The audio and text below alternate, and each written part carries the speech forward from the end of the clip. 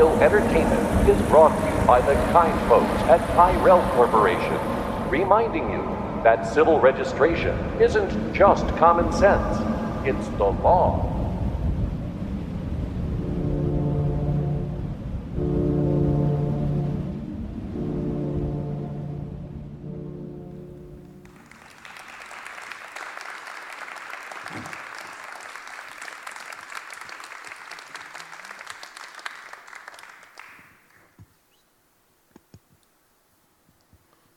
Welcome to Shoulder of Orion, the Blade Runner podcast. Thank you guys so much for being here.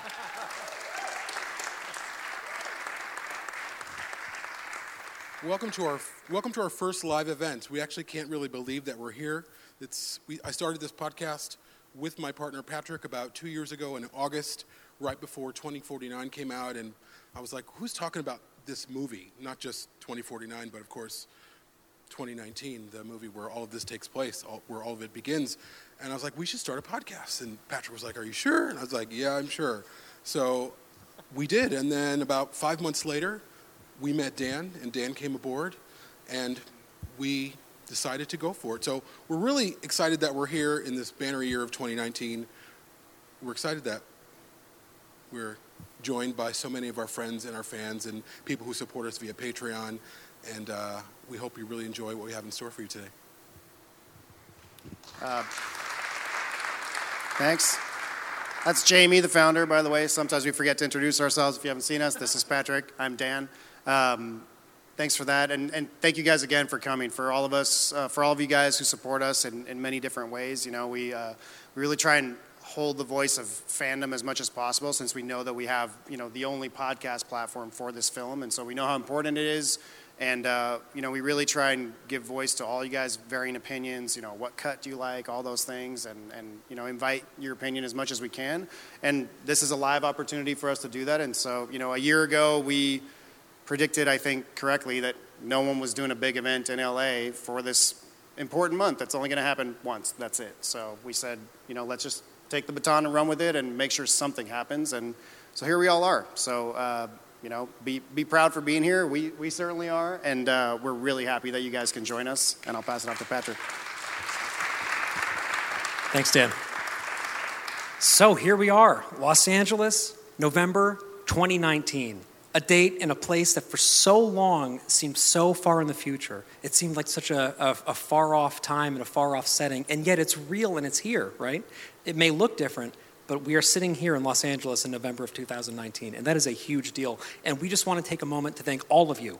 All of those not only who support us, some of those who are just Blade Runner fans who showed up, some people who got brought along wondering what the heck is this event all about, and those of you who have been a part of this fandom for decades and decades and inspired generations of new film fans to come into this ever-expanding family of this movie that is a continuing miracle that never grows old, it is evergreen, and it is so exciting to talk about. And that's why we have, like, coming up on 100 episodes of this podcast. So, thank you all for being here. And without further ado, let's give a warm welcome to our incredible guests for this evening, Paul M. Salmon, Charles de Lauzirika, and Joanna Cassidy.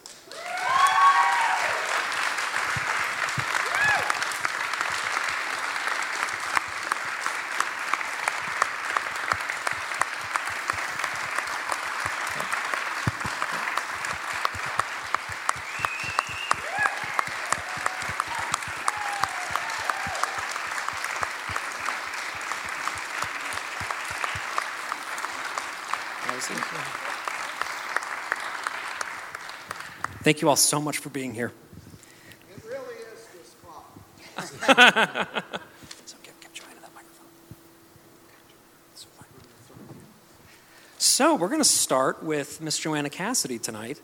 As a Golden Globe Award-winning actress, you have created many unforgettable characters over your decades-long career, which is still continuing and still generating unforgettable characters.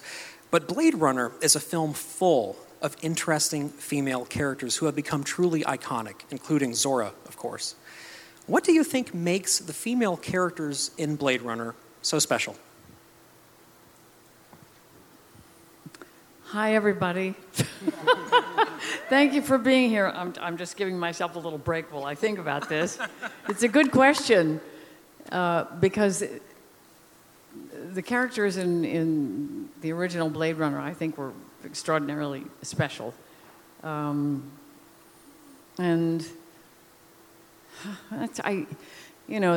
because the film was the first one, it was raw. Ridley has an extraordinary sense of visuals. It's funny that he picked a blonde, a redhead, and a brunette, one of each. And each female in the movie did have such a different energy and look. Listen, I'm separating myself from my character right now, but I really thought my character was pretty damn terrific.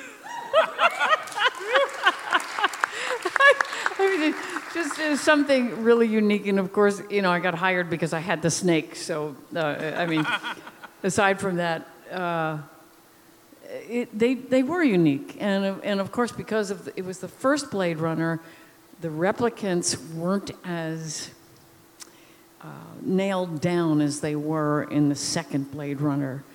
I found the second Blade Runner to be much more separated. They weren't as viscous is not the word, but real. They didn't have that heart. I thought the women in the first Blade Runner had a lot of heart. So maybe that's the answer to your question. Maybe not. I think that's a terrific answer. And I guess just briefly, when we had the tremendous pleasure of having you on our show, we asked you a similar question that was more targeted towards Zora specifically, because she's a character who I think so many of us find fascinating. And you had a beautiful little recollection of a dream that she reminded you of. I don't know if you remember this, but you said she represented a dream of flying. If you could just, in a couple of words, kind of sum up why Zora, in particular, is a character who has held such resonance for us for so long. I think I sort of remember what I was talking about then, and I spoke about how, I don't know whether you've had it, but I, and still do occasionally, have dreams of flying, where you're running along the ground and all of a sudden you sprout wings and you can fly. And a lot of times you end up waking up, but I have had those flying dreams, and I always felt like Zora was, in a way, an inspiration to make people believe that they could do more than their mind limits them to, because we limit ourselves. Our thoughts only go so far. And because Zora had such a will and a drive and determination to live and to go beyond the 4 years that she had, there was a passion and a power, and she was willing to try to take off, try to fly. And that's how I really saw that character, and I believe that's what we were talking about that day. Exactly. Thank you so much. I really appreciate it. So, Charlie, next question's for you. You've had a lot of opportunities to collaborate with one of the greatest directors living, Ridley Scott. What surprised you about working with him? Hi, everybody. I'll have to say hi really quick and warn you that I woke up at 4 a.m. Eastern time to fly here, so that's 1 a.m. your time, and I'm a little bit like that right now. So that's a hell of a question to start off with. What surprised me about him? Just his drive, his inability to let go of things that he really wants. Like he just fights and fights and fights until he gets what he wants. And then he's also very pragmatic. Like he'll turn on a dime and say, "That's how the clouds look, so we're going to shoot it. I'm not going to wait an hour for the sun to break through." It's like that. It's kind of weird where you think he's such a perfectionist on the one hand, and on the other hand, it's kind of, he just goes with the flow. And sometimes you have happy accidents. I've heard him use that phrase quite a bit, happy accidents. Yeah, I guess it's just how kind of mercurial and different he can be. When you expect him to go one way, he'll go another way, but it's usually for the best, or it's usually more Ridley than reality. It just more works for his universe that he's creating, for his his world that he likes to create. Was there anything when you were working on the restoration, the final cut, was there any limits that he said? Was there anything that he was like, oh, let's do this, or did he give you complete freedom to do what you could do? I mean, what happened was I put together a list of possible changes and fixes for the final cut and ran that by him, and he would just go down the list and say yes or no for the most part. Sometimes I had to make a case for it. Sometimes I got overruled like deep into the process after it had gone one way, and then late it went another way, and I was just like... and then sometimes he really just, it was hilarious. There was one time when it's the shot of when Gaff was flying Deckard to the Tyrell Corporation, and it's like kind of like fly around to the landing pad. Originally, it was just the miniature of the Tyrell Corp building and then just orange toxic haze in the sky. And we asked John Shealy, the visual effects supervisor on the final cut, and I went up to him and we said, do you want to add some city back there because it's just so flat? He's like, no, it's great. I like the line, the graphic of the building.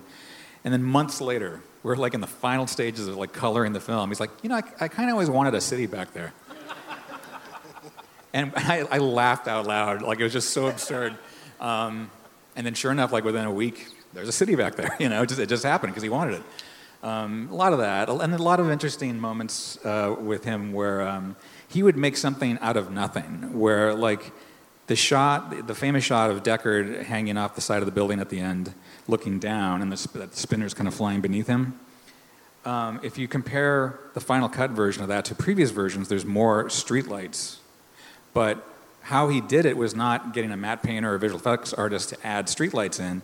We were actually, grading the film, doing the color correction on the film, and he had the colorist do these little power windows and just blow out the exposure on it. So basically, it's just like little circles that he just kind of like put in and just blasted the exposure in within those little circles to create.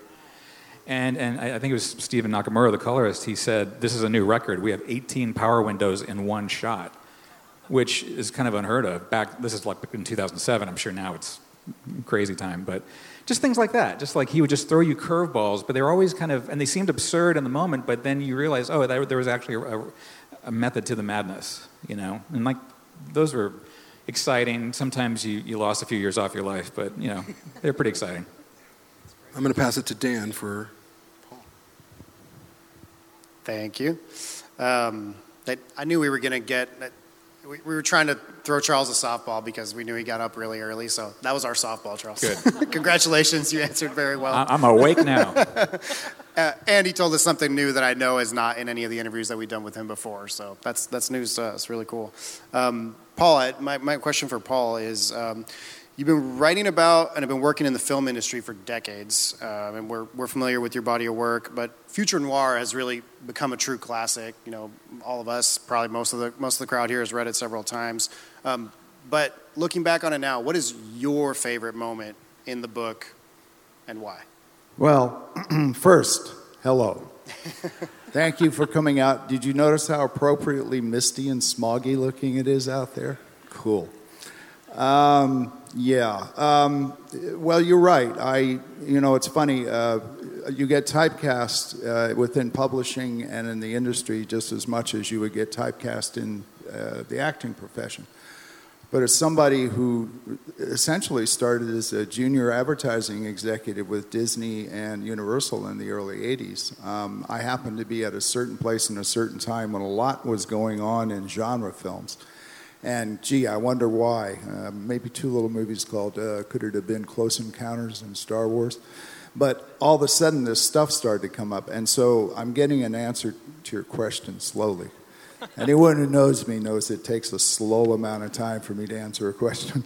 But essentially, I knew Philip K. Dick, and I'm a hardcore science fiction literature fan, as well as others. I've got Catholic tastes. I read all kinds of stuff. But I was fortunate enough to meet him in '73 and then be around when the first attempts to option the book and turn it into a script happened. So I was following it and following it and following it. And so by the time it finally happened, I'd already been in the industry, really in the industry, for about 3 or 4 years. So, like Charlie said, one of the fascinating things was just to watch Ridley, because I met Ridley literally the day, people have told me different stories, but it was either the day he was hired or right after the day he was hired, and he had just gotten ensconced in one of the production offices in Gower Gulch. And he was fascinating from the get-go. 3-hour conversation we had the very first time we met. We just sat down and talked about everything except Blade Runner, you know. And from that process and being there and writing all the different versions of the book and writing things for Cinefantastique and Omni Magazine, and incidentally a lot of little articles that were done under pseudonyms. My pseudonym used to be P.B. Beene, B-E-E-N-E, and I'd scatter those all over other media. So by the time I actually had the book come out in '96, which took me essentially 4 years to write, you asked me what is my favorite part of the book. The very fact that the book came out and was my favorite part of the book. But I had 2 hidden agendas in that book, actually 3. One was, particularly at that period of time, there was a lot of the so-called new journalism that had started in the 70s with guys like Wolfe and Tom Wolfe and people like that, where the journalist was the star of the book. And I made a conscious decision not to be the star of the book, to let the people who made the film be the stars of the book. So that was decision 1. Decision 2 was to, without getting too corrosive, show exactly what really goes on when you make a motion picture. It's hard, and it takes a lot of different people and a lot of sweat and a lot of tears and a lot of arguments and a lot of moments of ecstasy. And as Charlie was saying, a lot of moments that kind of go, eh.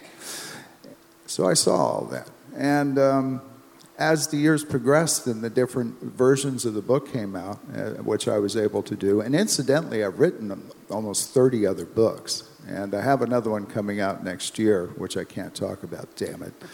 But you might find it sprinkled about here and there on the net soon. It became more interesting to me, the tales of, believe it or not, the performers.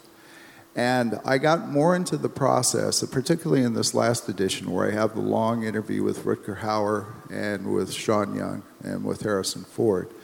Yeah. And there's 3 of them. And it was particularly Sean, because I've known Sean for a long time. And Sean, as we know, is, shall we say, controversial. And I think in that particular moment, I caught her when she was being her most honest and at the same time showing a facet of her personality that she normally doesn't. So I think the latest edition, it's the Sean Young and the Rutger Hauer interviews.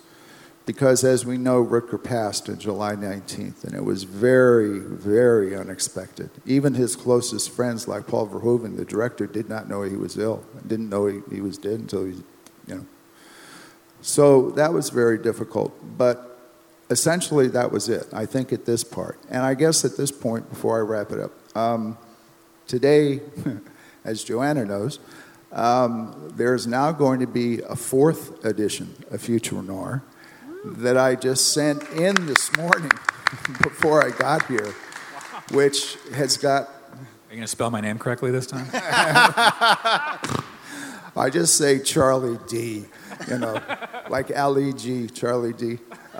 Yes, I do. And it wasn't my fault. That's one of the reasons. See, I'm already on the defensive. What can I say? Now, this is Hollywood in a nutshell, you know, be defensive. Just one of the big problems I have with the last edition is that I'm meticulous in my detail work, but I also really worked to make sure that it was proofread correctly. And it was sent in and it was outsourced to another proofreader outside of the company. And when I got back the book, I just exploded. So I've been pushing for a long time for them to change it. And then they gave me the opportunity to expand the Blade Runner 2049 thing. So there's a whole history in there now about it, about how I feel about it, and also a few other things. And that's brand new. That'll be coming out in January. So hopefully, this is actually the first time I've announced it. I literally turned it in this morning. Literally. Nice. That's awesome. We've been hearing about it for a while, not knowing when it was going to be finished, but we're all excited to read that version. Charles, I just wanted to say that internally, we just use, like PKD, we just use CDL for you because we're like, I don't want to mess up the name. Let's not even screw it up, you know. So we just do that. And then obviously we look it up. But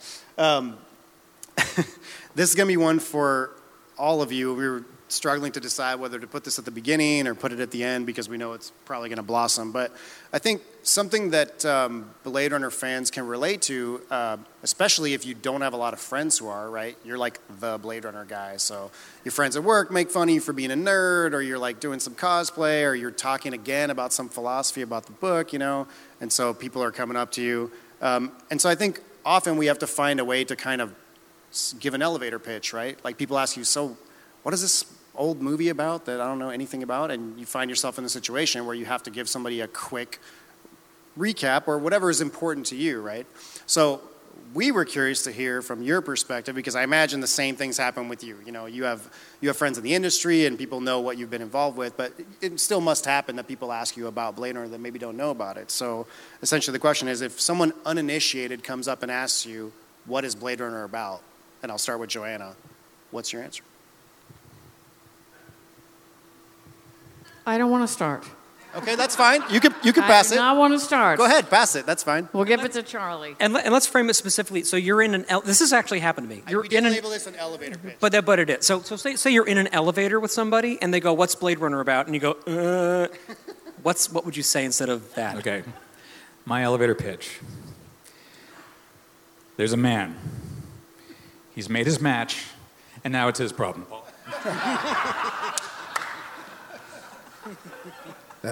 Charlie, right? I just want to make sure I have that right.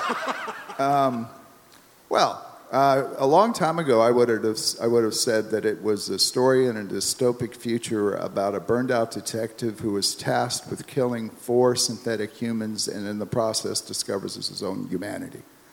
Today, I would say, as I said in the Cybernexus book that Lou Tambone, the essay collection that came out earlier this year, I say, Blade Runner, oh, hey, how you doing? There he is, Mr. I would say that Blade Runner, as I said in Lou's book, is about death, the death of everything.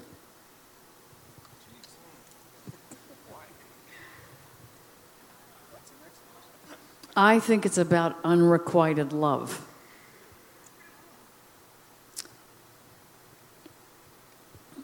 I think that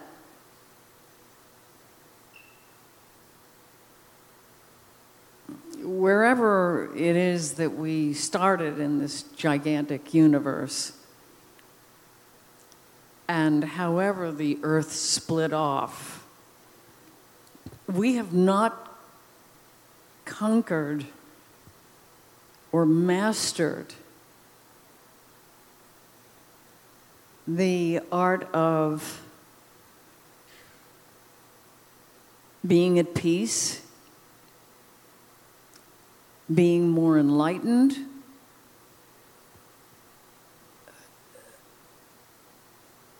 evolving. And to me, this was Mr. Dick's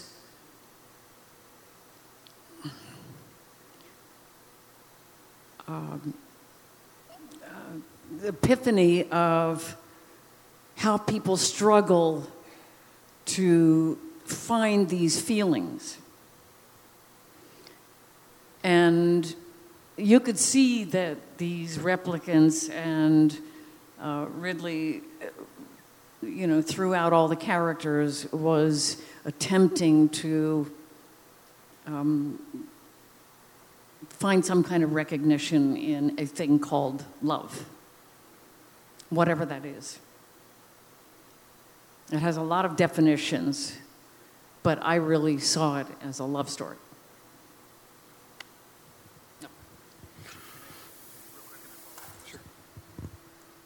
I'm not going to let Paul get away that easy. Thank you. Those are great answers.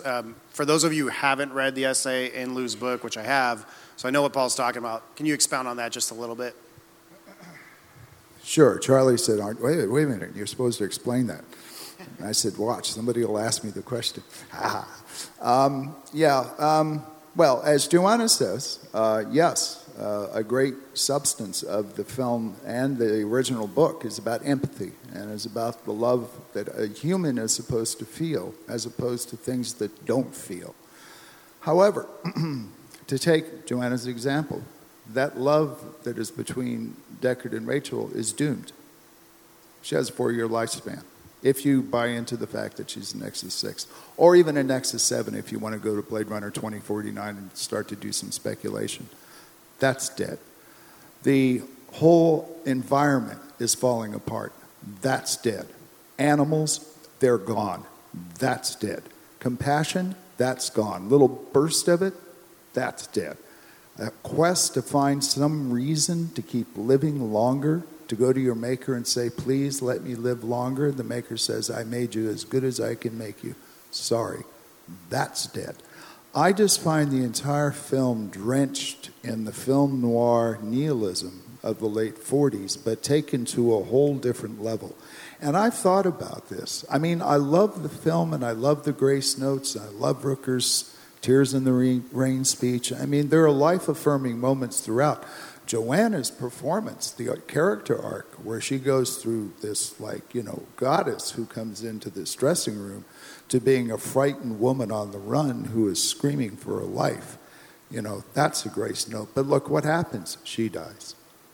And so underneath it all, I just detected at that moment, for whatever reason, there was either a conscious or an unconscious synthesis of despair, a real despair about where we were headed, where we were now, and look at us now, I mean, I'm not going to throw this into the real world, but we're sitting here while impeachment hearings are going on.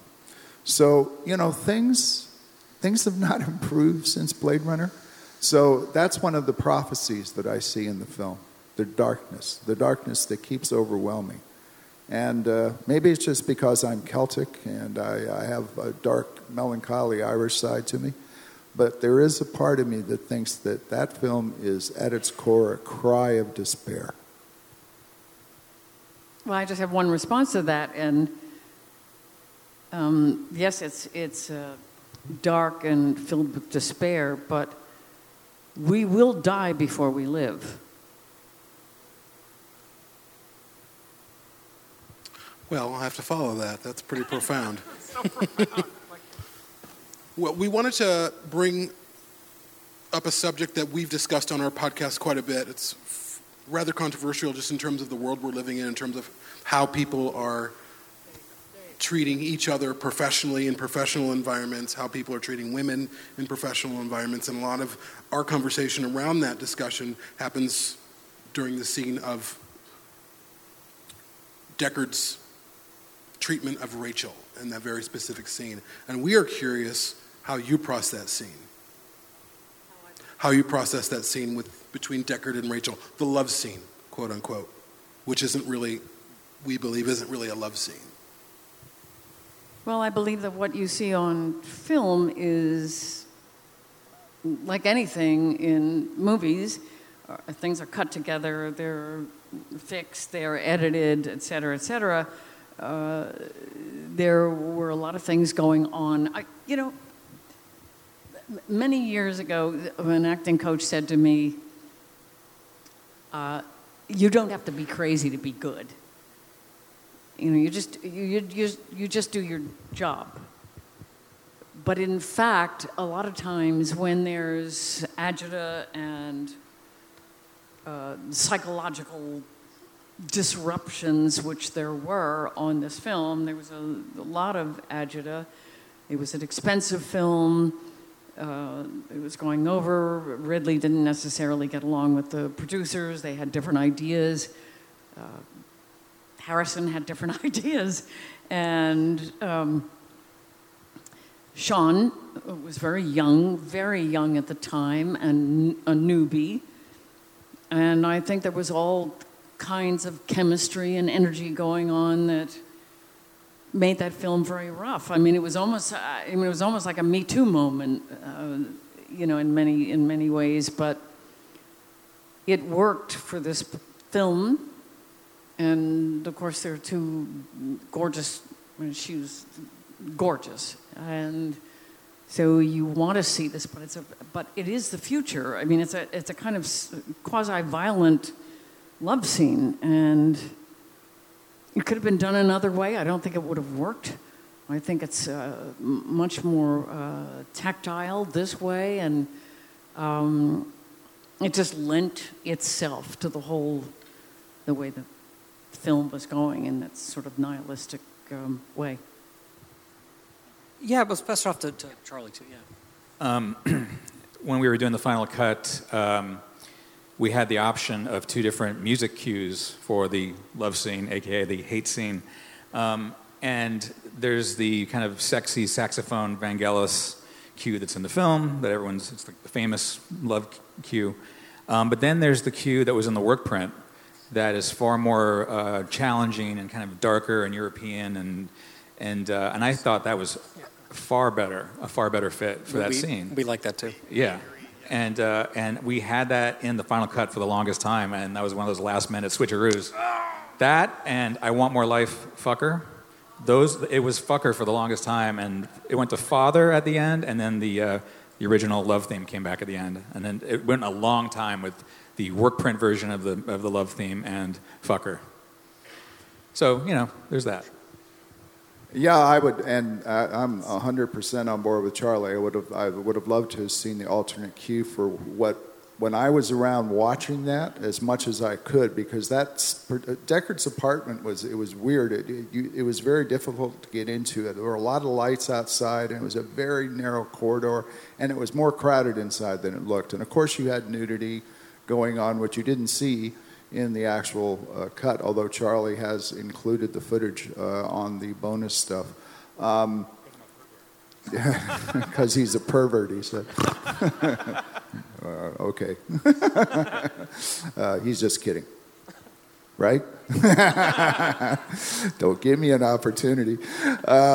Anyway, but having been there, some people were calling it the rape scene. And I remember Katie Haber in particular being very upset by that, saying, what, why? And also Michael Dealey, the producer, coming over to Ridley, and that hot light that's on Harrison with those Venetian blinds. Well, that's kind of a trope, a cliche from film noirs, but they're usually more shadowy, and it almost makes him look monstrous. It really is a strange moment. And oddly enough, Terry Rawlings, the editor, who was very sweet to me, he ran that whole thing cut together on a Moviola once for me, and it was different. When you saw it all put together, even with the nudity that happened, it became more human, and it became less aggressive. So oddly enough, there was a different feel to it, at least in my opinion. But I think there were a lot of, as Joanna said, there were a lot of psychodynamics going on between what was really happening on the set, what the situation Deckard and she find herself in at that moment, Rachel, the fact that she can't trust her memories, and she's hesitant about even having sex because she doesn't even know if she's had sex, and so I was just in Stockton-on-Tees, which is Ridley's birthplace. I just came back from 3 weeks in the UK, where I was in Ireland, Wales, and England, and there were Blade Runner fans there too, And I kind of was attacked by a female journalist who interviewed me in Stockton-on-Tees. Actually a very good writer called Clarice Laughlin. She's the writer for The Independent. She's a film critic for The Independent and BBC5. And she goes, how can you defend that rape scene in Blade Runner? And I said, well, A, I'm not defending it. I said, B, that wasn't my choice. And I said, C, I don't think it's as simplistic as you're putting it. But yes, it is a jarring moment that in many ways tonally kind of doesn't fit with the rest of the film, in my opinion. But I just think there was a lot of things going on. Sean broke down at the end of that, by the way. I mean, completely broke down. And she sank, I remember she kind of sank down and she was crying, and Harrison and Ridley were kind of surprised that she was that upset by it. But Joanna rightly put it, Sean was 21 years old, and she's suddenly in a big A-list production. And there's a whole set of unwritten protocols in Hollywood about what goes on certain levels of films. And I don't mean that in a Me Too way. I meant in terms of knowing how to act and what to expect. And I think she was a bit out of her element. So it's for me anyway, it's a very complicated thing. Thanks. Yeah, I wanted to follow up. I'm glad that all of you had something to say about it. It was funny I'll go to Charles, and I think Jamie has something for you, Paul. But it's funny, I think I've talked about this a lot, and I had not watched the work print until recently, I think about a year ago. Oh, thank you. And that's the first time, but I listened to the Esper soundtrack many, many times, which is where that different cue is in the love scene. I didn't realize it came from the work print until, of course, I saw the work print for the first time. And I don't spend a lot of time, we've talked about the final cut a lot, and we've talked about kind of you and your team's decisions on the rabbit hole of how many things do we fix, how many things do we leave alone. So I don't spend time dissecting it, saying, oh, I wish it was this or I wish it was that. But every time I see that scene, that's always my number one thing. I'm always like, I just wish that the work print cue was in this scene. So I was happy to hear you say that it was kind of like not your decision, because now I'm 100% on board with every single decision you made in the final cut. So, Joanna, my follow-up question for you, in the context of doing a scene where you're taking your clothes off in front of cameras and men, and how do you work that out? How do you internally decide, this is comfortable for me, I'm going to do this? Did you have to think about it a lot? Is it something you didn't think about? Well, originally, when we were dressing Zora, I had a friend of mine by the name of Marika Kantampasas who did a sort of crocheted little, I would have looked like a little forest fairy. It was green with little bra and a little thing, and then suddenly it became dominatrix time. And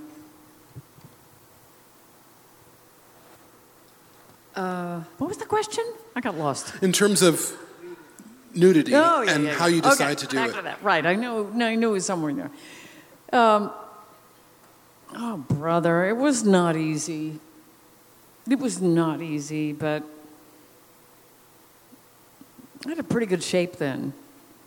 And I had been, and I had been, working out with the dance teacher because we were going to do the dance. And so I was in great shape. I guess I sort of just went into sort of the ether mode. I'm not a method actor. I come on the set, I know my lines, I go into a zone, hopefully, and because I had such a wonderful director, I trusted him. I knew he was going to take care of me, and that's a rare thing. There are so many times when you're not taken. I can't even begin to tell you, but definitely I'm more embarrassed now when fans bring me photographs, where they stop the film and I'm lacing up my boots. Oh, brother.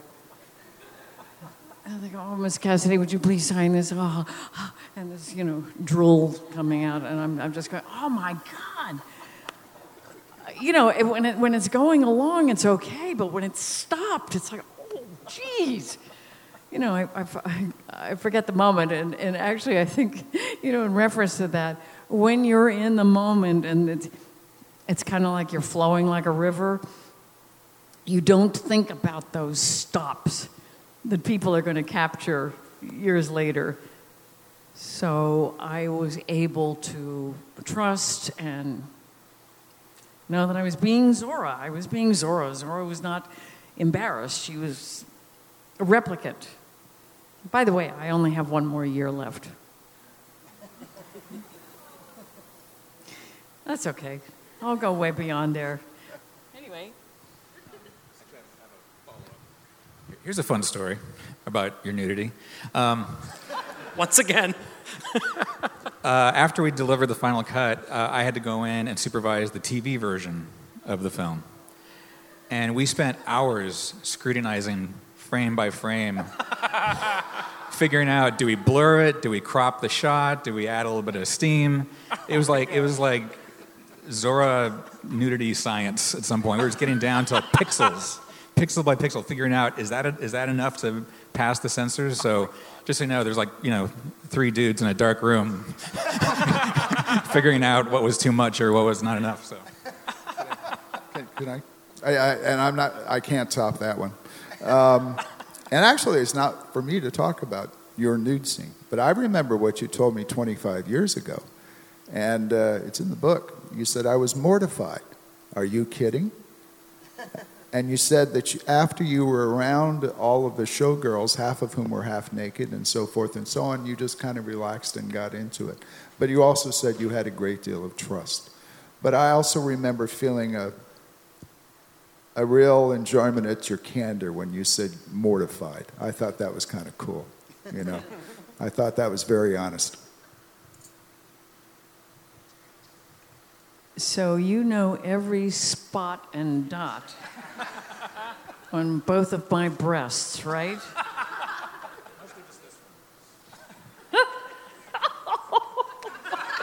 He's right. Oh my God. Well, this is taking a turn. We're talking about revisiting the film quite a bit, of course, for all the subsequent iterations of it. Thank you, yeah. And one scene in particular, this is for Charlie, that is something that I think it would be fun to sort of get into, is the unicorn scene. Because this, of course, was a little bit of a fracture for fandom and when the director's cut came out, right? And then when the final cut came out, it was revisited and actually worked on more. So I guess we'd like to kind of hear you just take us into the headspace of working on that scene, where Ridley was with it, where you were with it, and what that was like. Well, I mean, as Paul could tell you, the unicorn scene has an interesting history because when it first appeared to audiences in the director's cut, most people thought it was an outtake from Legend, which it absolutely is not. I've seen the dailies, the slates that say Blade Runner for the unicorn scene. It was shot for Blade Runner.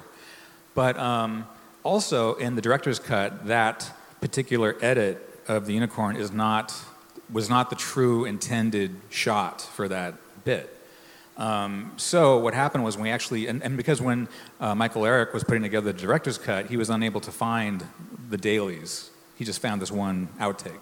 So that's what he put in. And it's a nice outtake. I mean, it totally works. But when we did the final cut and we had more resources at our disposal, we found all the unicorn dailies. And we actually found the edit that Terry Rawlings had done of how it was originally intended to be, where it was just a shot of the forest and the mist, and then the unicorn appears, and Deckard, cut back to Deckard at the piano, who's just kind of staring off into space. You know, he's not asleep. He's visualizing it. So that's where there's a lot of interpretation could be dug out of that. But then, because Ridley did like the director's cut motion of the unicorn's head kind of like flowing, we did a hybrid. So like the first part of it is the original unicorn cut that was originally intended back in the day, and the end of it, taking us back into the present, is the director's cut version. So it's a bit of a, 50-50.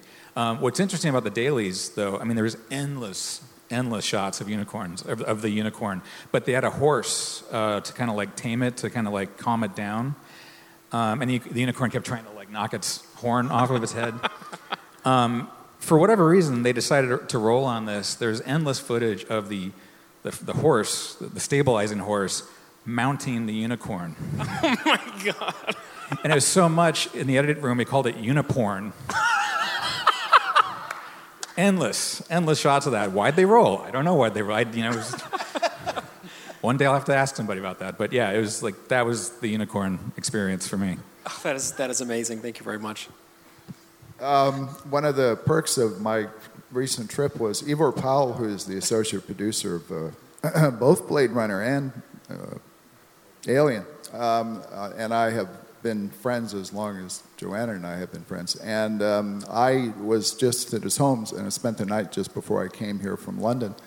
And we did a couple of shows together there.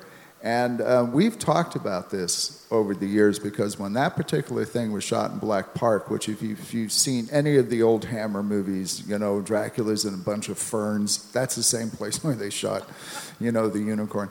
But there is a slight connection to legend because Ivor has told me repeatedly, he said, yes, we shot it for Blade Runner. Yes, as you say, it's slated for Blade Runner. And oh, by the way, Charlie fixed the wobble in the horn, so you should get, there was always a slight wobble with unicorn horn, but Charlie's guys cleaned it up. But there was also in the back of Ridley's mind that he was going to do legend. And Ridley being pragmatic, so it's, you know, there was always this false rumor that it was from legend or for legend. But let's say that maybe out of 100% of that shot, 10% of it was sort of a test in a way for legend. At least this is what Ivor has been telling me for a long time. That's really interesting. No word on what the unicorn was a test for, but... I can just see people are going frame by frame by... No, never mind. Paul, this next one was for you. So, assuming that the script doesn't change, other than to change the scene, but meaning the plot elements stay the same, we have the elevator ending, we have the Sunset Drive ending to the film, and I'll give it to Paul first, but if you guys want to chime in as well, if you had to do a different ending to the film other than those two, what would it be? I can't think of an improvement on the closing of the elevator doors. I think it's a perfect. And also you've had this like very moody, all-encompassing, hypnotic, absorbing score that's bluesy and sad. And then as soon as those doors cut, it's dum dum dum dum dum dum dum dum dum dum, which just picks it all up into a whole different, you know, adventure kind of level, which in a sense it also is. So I'm completely happy with that. I'm completely unhappy with that damn fake right into the sunset. I don't think anyone was happy with that. Although, as Ridley and Ivor was talking about it when I was spending a couple of days with him, he was saying that was the only day of the shoot where everybody had a good time. They all drove up in a couple of, U-Hauls or whatever, up into Big Bear, and it was Sean, it was Ivor, it was Ridley, a couple of crew people, and pretty much that was it. And they were singing songs and listening to tapes and just having a good time, and it was one of the few times everybody was relaxed. But, you know, I knew that ending was coming before it was done theatrically, and the very first question I asked, and I think it might have been Terry, I don't know, it might have been Michael Dealey, I said, why in the hell did we just spend 2 hours in this awful city when you could go live in this beautiful forest? And he goes, it's not our idea. Tandem, if you know what that means. It was imposed on them. That fake ending was not anything that anyone wanted except people who were very uncomfortable with the reaction of the original previews, which had the original elevator doors closing. They just thought, we need to have a happy ending. And it was just like, hey, you know. I'm also one of those purists that despises the voiceover, you know, at least the one they used.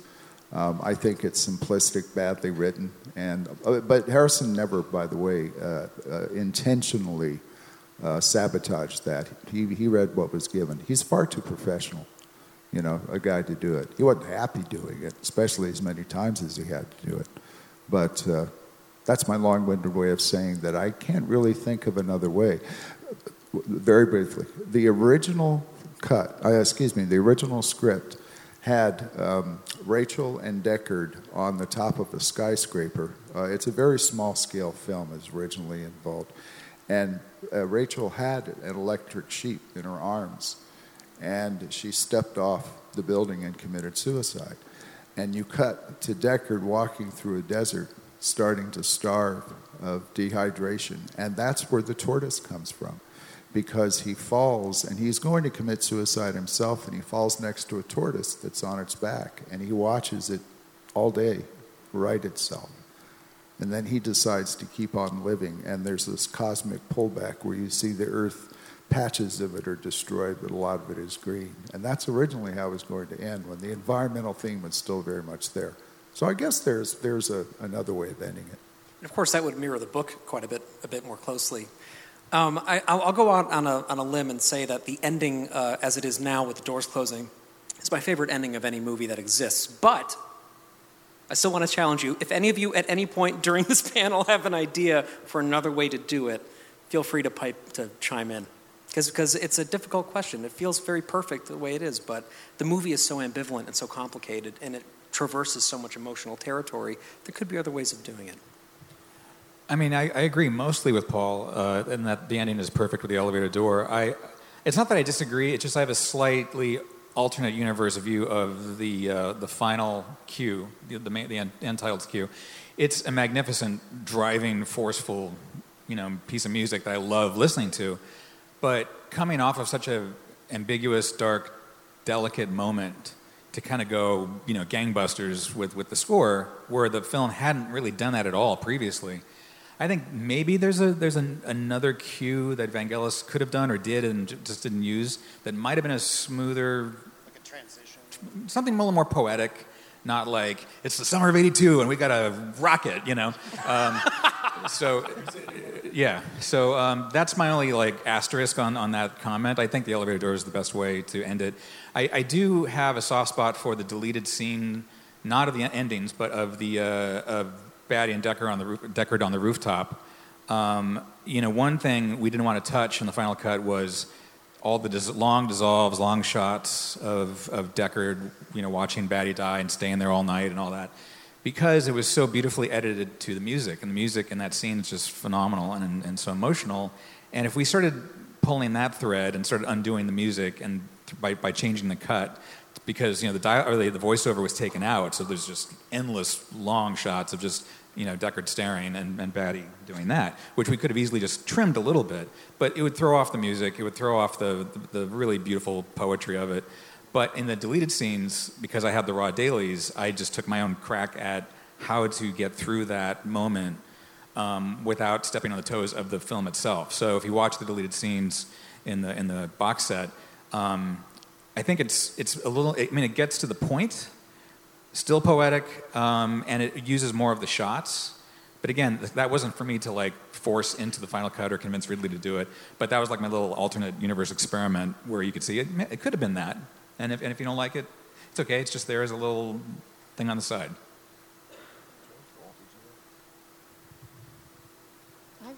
Nope. So another kind of up there question that we'd love all of you to answer in whatever order you like is, now that we're in a place in this franchise where we have another movie, we have this ongoing comic that's being co-written by one of the screenwriters of 2049, we have all this new, fan material coming out. There's a real kind of revivification in this material. So it has a lot of people thinking, what would a third Blade Runner film look like? So something that would be fun to get your thoughts on is if you were responsible for another story set in the Blade Runner universe, as whatever the continuity is, whatever you want to take it, what would that movie look like? Anybody who wants to go can go.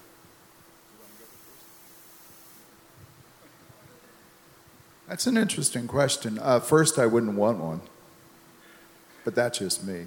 I think sequels, unlike Blade Runner 2049, which is an excellent movie, an excellent motion picture, but my only, and I say this in the new edition of the book, my only two quibbles are is a tiny bit too long. I think that the scissors could have trimmed a few scenes. And also, it doesn't have that antic craziness that the first one has. There are moments in the first Blade Runner that just pop out that are just plain weird. And having said that, I really love Blade Runner 2049. But if you wanted to be, at least in my opinion, logical and take these leaps, these temporal leaps, the next one would be like 2079. And by 2079, you would almost be at the same point as the original novel, Do Androids Dream of Electric Sheep. Because in Do Androids Dream of Electric Sheep, there's been a third world war called World War Terminus. And there are hardly any people left. And they're all living in a decaying San Francisco that's almost completely empty. And there are very few people there. And the whole point of this guy, Deckard, trying to get an electric sheep to impress his wife, who's this depressive, who's addicted to a mood organ. And so it would be kind of interesting to almost go full circle. And at the same time, you would be able to keep this kind of continuity. But everything is collapsing in this world. The one thing I wouldn't do, which I think a lot of producers would do, is there was a suggestion of a replicant rebellion coming up in 2049, and God knows I don't want to see Battle for the Planet of the Replicants. I say let sleeping dogs lie. I don't know where you would go with this, honestly. However, I heard that there was a little whisper that there is going to be a Blade Runner television series. I don't know if that's really the case or not, but what would disappoint me is if there were a third Blade Runner. I think things would get more automated and colder and colder and colder until there wasn't anything left except robots. And I don't want to see that. I think we have to trend back towards humanity and doing more movies about, back to that old theme again of evolving, about animals, about, relationships. So that's my answer. I'm good. Yeah, I mean, I have very complicated feelings towards 2049. But one day I'll probably share this. There's a really whopper of a story I have to tell you about the creation of Blade Runner 2, but it might not be time yet. But I will say I think they shouldn't proceed with another film. I think all these other kind of like other media is fine, games or VR or books and comics, like that's cool, like explore that. Unless a really super talented visionary director and writer comes along that just cracks it and figures out, I found a new way to explore this world. Because for me, it's always about the world, why I keep wanting to revisit it. The characters are great. I love the characters. I love the themes. I love the story. It's just that I'm intoxicated by the world. And when I was a teenager, this was around 1985. I remember I had somehow acquired a bootleg cassette of the true Vangelis score because it hadn't been released then. And I would wait for a rainy day, and I'd get on a bus, an RTD bus from La Crescenta, and I'd come down here with my Walkman, and I'd go walking through the streets of LA in the rain, listening to the Blade Runner score, looking for neon signs and anything that was like Blade Runner, because I wanted to re-immerse, not just re-immerse, but like truly immerse myself in the world of Blade Runner as close as I could. It was almost like a drug, except it was real, and I was walking around just vibing Blade Runner for a day. And that to me is that's the texture of this universe that I love and I kind of missed in 2049, because you can say, there's spinners and there's big buildings and things, but it's different. It's great, but it's different. It's just not the same thing. So I would say it'd have to be a very special occasion and a really special idea to continue it, but they shouldn't continue it just to continue it. I don't think there should just be a third one just to do it. Yeah, I agree on that. And briefly, the whole point of the Dick novel, when Phil was writing The Man in the High Castle, he, and I mentioned this in the book, he had access to the closed stacks at the Berkeley Library, University of Berkeley, where they had diaries that had been translated from the German by Gestapo commanders of camps. And one of them, the famous quote is, it was a Gestapo captain complaining that he was being kept awake at night by the cries of starving children. And that really hit Phil deeply. And in a sense, that carried over, and he told me this. He said, that in essence was something buried in The Man in the High Castle, but when I got around to writing Do Androids Dream of Electric Sheep, that became the main theme. Because in my book, the Andes, as they're called, the androids, are Nazis. They're soulless, killing, machines that look like people and kind of act like people, but they're not people because they don't have empathy. And again, if you're going to go to a third one, which I hope to God they don't, but if they do, because what are the odds of having such an astonishing good film again like they did in the second one? But I would hope that they return to this whole thing of empathy. And what is a genuine emotion and what isn't, which is the whole thing on Blade Runner 2, right? Case, like Ark, And I love that cue at the end, the tears and rain. It's the only time you hear the Vangelis music in Blade Runner 2049. Totally appropriate during his death scene. So switching gears a little bit, Paul and Joanna, you guys have enjoyed a friendship, like a lifelong friendship, having met on the set of Blade Runner. How did that happen? How did you guys form your friendship?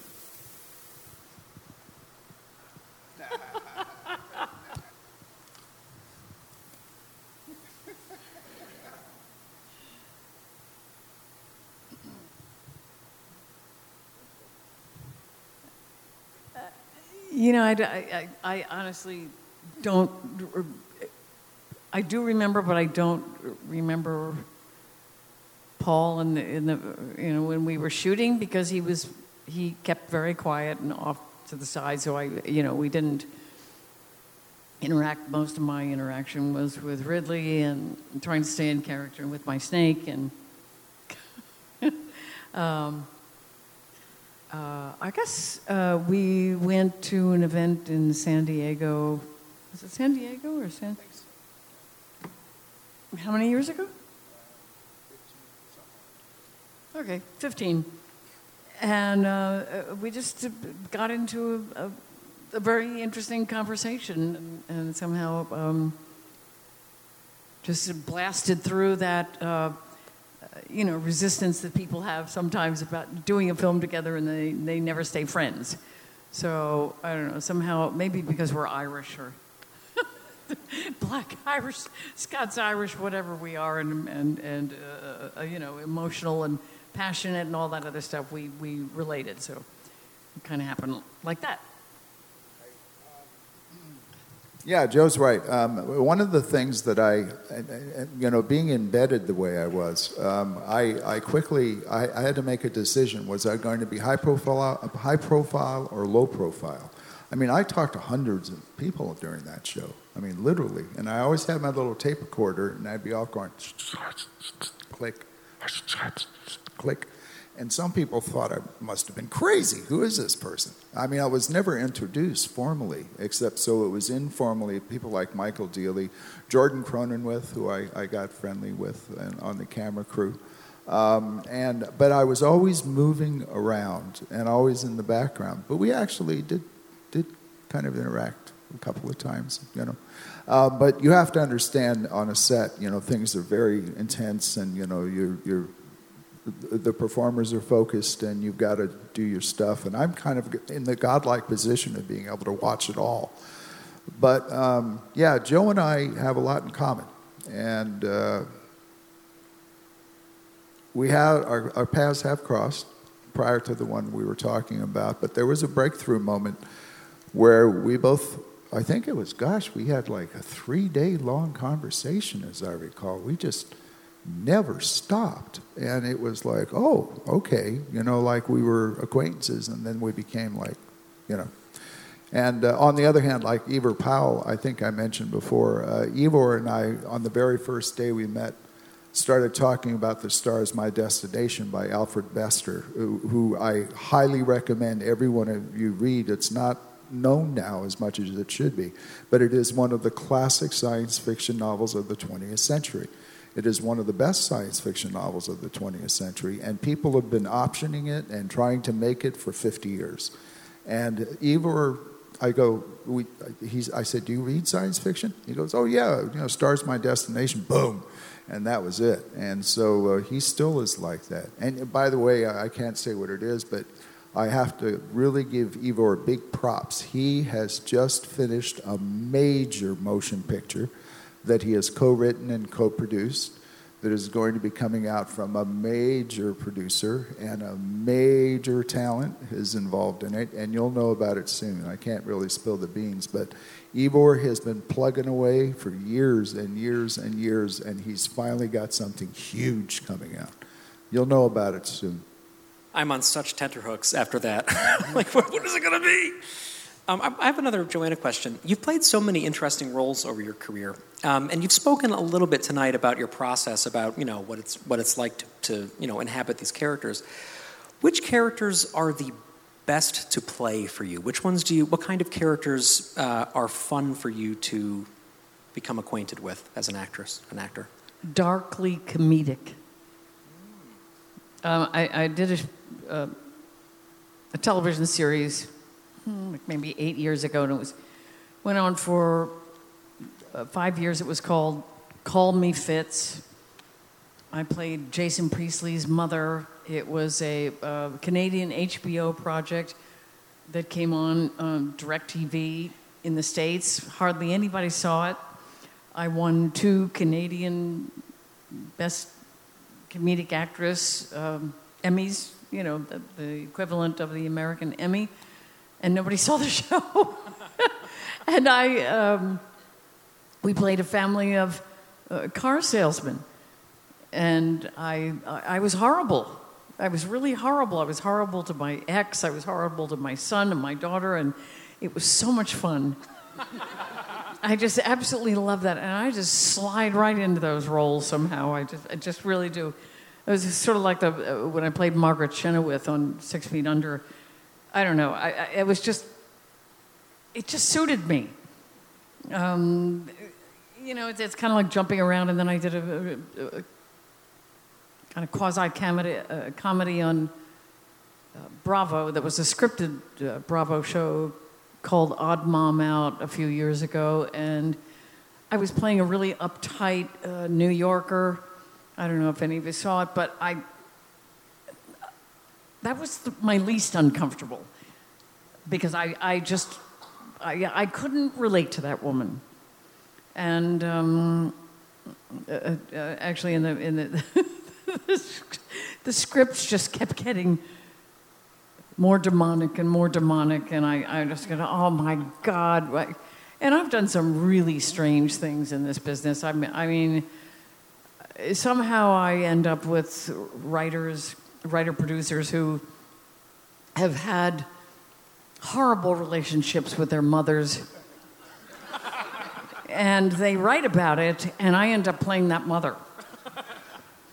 And so I do these really wretched things to my children, and I have attitude, and sometimes people call me pistol mouth because I have one. And, but those are the kinds of parts that really I just slide right into. I like that. I like that snappy, crazy, quasi crazy, like Margaret just has. She had no conscience. I mean, I would sort of like to be like that in my life, and I have a ridiculous conscience. I'm guilty all the time, and is that Irish guilt or something? I don't know. But anyway, that's what I like. So part of it isn't about necessarily escaping into a role. It's about inhabiting something that you feel within yourself, but you can't really express somewhat. Like you have those tendencies, but they're not really coming out, and it gives you an outlet for it? Or is it a chance to do something you couldn't do otherwise? Well, I grew up in a small town in New Jersey, and with very, I would say, rigid parents who had suffered in the Depression, and it was like being, a large Tyrannosaurus Rex being put in a little square. I had to fit the role, et cetera, and so to break out of that box, the acting business has given me an opportunity to blow out any any walls I may have created earlier on, or were created for me, rules and all that other sort of stuff, and and I get to be really fun, and I get to say things that are really horrible, that are not easy to say in the world. And it's just great. So that's what I love. But I also love doing serious things too. I mean, I long for the day that I can work with some really. And I've worked with phenomenal directors before, but I need to work with some other good ones soon. Thank you. I was going to ask a different question, but since we're on acting, I'll throw you guys an easy one, and whoever wants to go first. But for the two of you who haven't taken as many acting roles, and certainly didn't in Blade Runner, when you watch the film or the deleted scenes, even if you don't have aspirations to act, is there ever a role that you see that you're like, that'd be kind of fun to play that guy or that girl? And then for Joanna, since you obviously played a main character, is there a different character that when you go back you think, oh, it'd be cool to also do that part? So if you have a role in Blade Runner that you could see yourself playing, that would be fun. Yeah, Harrison Ford. I'm joking. Probably, oh gosh, let me think. Captain Brian. I had to put on a few pounds and I could play Brian easily. Because there's a side of me that's not nice, you know? And that would be very easy for me to do. By the way, he was a really funny guy. He was a wonderful guy. And Mike, as people called him, he was just hilarious and full of life, and he had done so much work, you know. I mean, Blood Simple, right? Yeah. But he had done so many other things before that, like Straight Time, and, you know, gosh, he goes all the way back to the late 60s experimental stuff. And I could have done that one, I think. You're talking about playing a role actually in the film, not the character in the fictional universe. Well, I would go with Holden, because you open the film, you sit in a chair, and then you spend the rest of the time in a hospital bed. It's fine with me. You know, but you know, acting in general, very quickly, as someone who found himself, well, Charlie has been in the same situation where he's been on many different productions. I added them up one day, and it was over 100. And I was shocked that I had been involved in that many pictures. And I have met so many different performers and crew and technicians and producers and all this. But I always, when I first started, one of the mystery spots for me were actors and actresses. Because, I mean, I never felt uncomfortable around them, but the process was something that I didn't quite understand. And everyone's different. You know, it's just like people are different. But I really have learned and come to cherish actors. I really do. I really like them. And I think they have a really tough job, the good ones anyway. And I think that it's very difficult because you have to be emotionally naked. You have to have a concentration that's very difficult. I think it's not an easy profession. That's put it mildly. But I have really grown to have a deep appreciation for performers. I mean, I always, as an audience member, I always liked a good performance.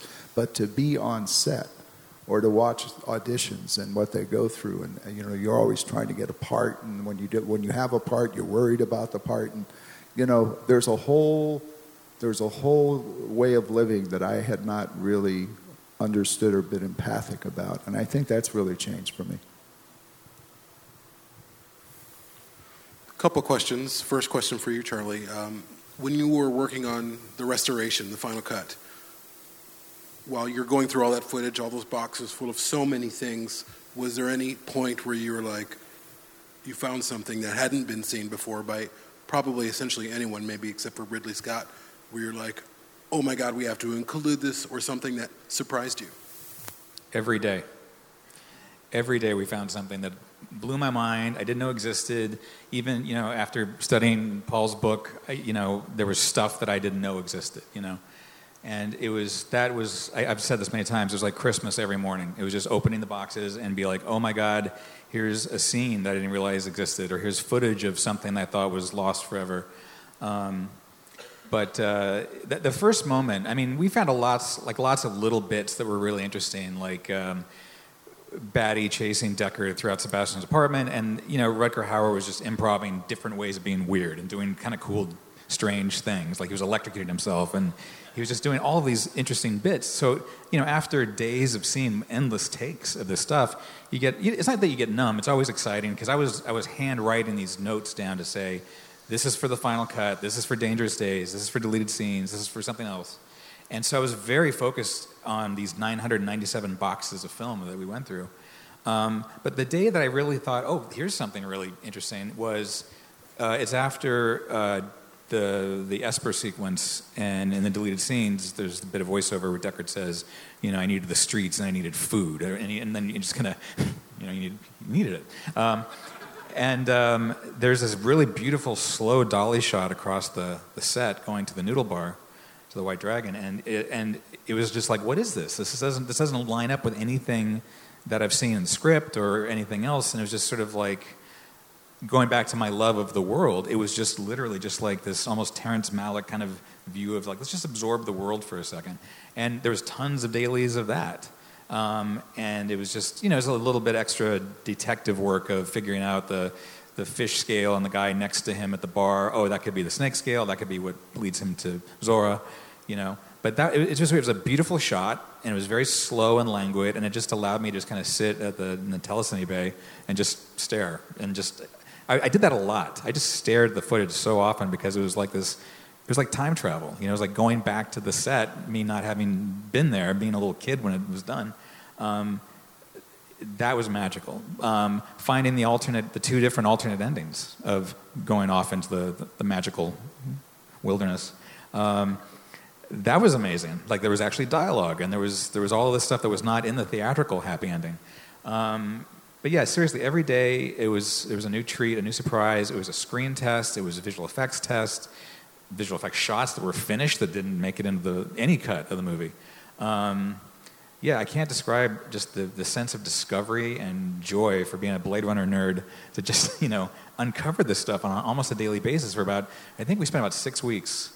Once we tried to document all of that footage once back in 2001, and Jerry Parenchio, who co-owned the rights to the film, had all of this footage in a warehouse in Burbank and would not let us, at the time, because they didn't have a deal for any cut, would not allow us to take the footage off the property to a proper facility to look at it.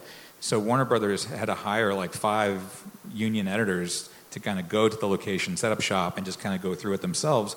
But they weren't Blade Runner fans. They were not familiar with the film. So the notes would literally say, "Man in Rain," neon sign, I mean, and that, so finally when the deal was made with Parenchio and Yorkin, and we got the footage off-site, we got it in a proper facility, Crest in Hollywood, and I said, I'm going to go through everything myself, because sometimes you can have assistants or members of your team just do it. And I said, I need to see exactly everything we have to know what it's going to be used for. And that to me was probably the best experience I've had in the whole behind-the-scenes business ever, was just going through boxes of Blade Runner footage and then finding the raw dailies and then Ridley allowing me to edit that into these deleted and alternate scenes. I asked him, when Comic-Con was coming up and we were going to announce the final cut box set, I said, so can we show some of these deleted scenes? And I believe it was one with Joanna, and he said, well, this is cool, but why do I want to show something that I didn't want to put in the film? Like, why do I want to show something that was bad? And I said, no, this is treasure. This is gold. And, we've all seen your film. We all love your film. We love you. It's all great. Give the fans this little discovery. Because I had it every day for, the making of that project. I've said this online, and I've said it in print, and I can't say it in public enough, but I really appreciate Charlie's efforts to give us the final cut. I think he deserves a big round of applause. I'm a huge fan of what Charlie did. And of course, let us not forget someone who was involved in the original Blade Runner, who I also think deserves a big round of applause. And you were also involved in the final cut. You should talk about your final cut experience, because you were in the final cut. Yeah. Yes. I do want to talk about that because, as I mentioned earlier, we rehearsed a couple things. The dance sequence, which we never got to, because it was the end of the film. I came on at the end of the film. They were running out of money. The time was running out. There was a writer's strike. There was all kinds of things going on. It was very political and very crazy at the end. The dance was going to be amazing. We didn't get to it. There are 2 things I want to talk about. I shot it by myself with Charlie's inspiration when we did the box set, and I kept saying to him, "Jesus, we have to redo that going through the glass. We have to redo it. It drives me crazy. You can see the stunt woman, and that it was 4:00 in the morning that they They didn't even have a wig for her. And at the last minute, the hair people are going through a trunk of wigs. I couldn't believe it. And I was there and I was watching it, and they're putting on this tatty wig, and I'm going, oh, God, no, that's horrible. All this work, all this time. Anyway, she did a brilliant job, but for 25 years, it drove me crazy. So 25 years later, I still had the costume. We reshot it. I reshot it against a green screen. It was the special effects guys that helped put it together. We spent, I don't know, 3/4 of a day. The way it worked out was it was kind of like a boxing ring, and I did all the motions that the stunt woman had done. They took my face and my upper body, I guess, and just somehow morphed it in there, and it is brilliant. It's brilliant. Now it's me. It's really me. And I'm very proud of that, actually, because it, 25 years later, and you're trying to remember what. It wasn't about the feeling. It was actually watching the screen on the side, doing the motion with the expression and the pain and angst that Zora felt 25 years ago. So it was a really interesting, wonderful thing that got accomplished, and that is in the final cut. Then, it was about 8 years ago, I couldn't stand the fact that the snake scene never got shot.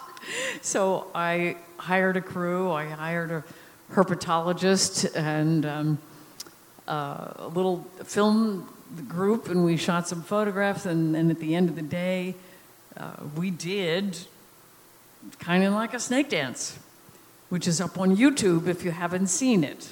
You can just go Zora Snake Dance, and there it is. And one other interesting thing about that. Last minute, when we did shoot that, the photographer and I and the director, we shot in some light that was colored light. It was yellows and oranges, just to make it look different. And I don't know, it ended up in 2049. That's those same colors. Isn't that funny? But there you go. If you want to take a look, it's not the same Zora that would have been shot, 30-some years ago, but it's not bad. It is not bad.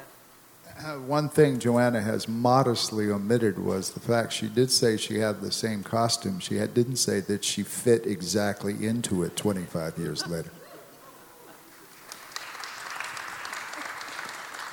My favorite scene in the deleted, there's a lot of stuff. And of course, I was around when they shot a lot of these things, and I'd always forgotten. I kind of had a dim memory of a moment where Ridley just kept the camera on Harrison thinking when he was in Leon's apartment.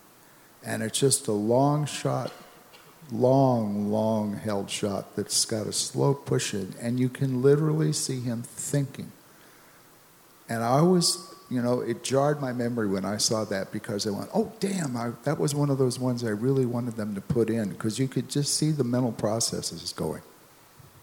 And when we found that footage, it was a beautiful shot, but we were trying to figure out what motivates the cut to keep that shot up there for that long, because we didn't know exactly, because there was no audio for that. It's just, it's MOS. So what really kept it alive was the Vangelis score that we found, where it's almost the music is thinking, just the way the Deckard is thinking.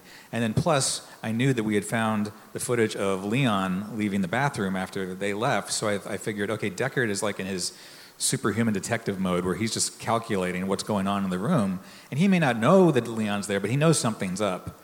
Because I believe you've documented there were multiple versions of Leon hiding in the bed and up in the ceiling of the bathroom, which is kind of how we faked it in the edit. We didn't have footage of Leon hiding; we only had him coming out of the bathroom. So we Foleyed in some sound of like a grunt, and then a landing, and then and then he comes walking out. That's the only way we could sell that he was up in the ceiling. But Yeah, I mean, that to me is like probably one of my favorite moments that you just brought up, is just Deckard thinking. And it's really beautiful. Joanna, my question is for you. You talk about the film in a way that a lot of actors that I've spoken to don't talk about their past work. You really go on about how amazing it is. And I'm curious what your reaction was after you went to the premiere. How did you process it? Did it blow you away as you talk about it today? I mean, you talk about it as it rightly so is, this very profound, moving experience. And other actors I've spoken to in various other projects, they'll be like, oh yeah, that was, whatever, I'm on to the next thing. But you really take the time to give Blade Runner the love that it deserves, as not just as an actor, but as a viewer. And I find that a very interesting perspective from someone so integral in the film. So I'm curious, did that happen over time, or did that happen right away?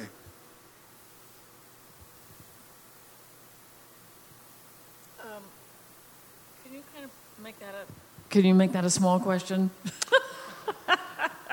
Did the film impress you right away, or was it something you grew to love? Well, because I had seen a lot of cuts of it,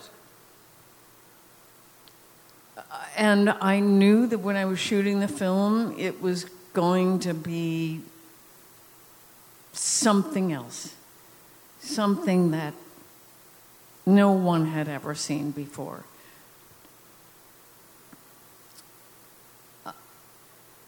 It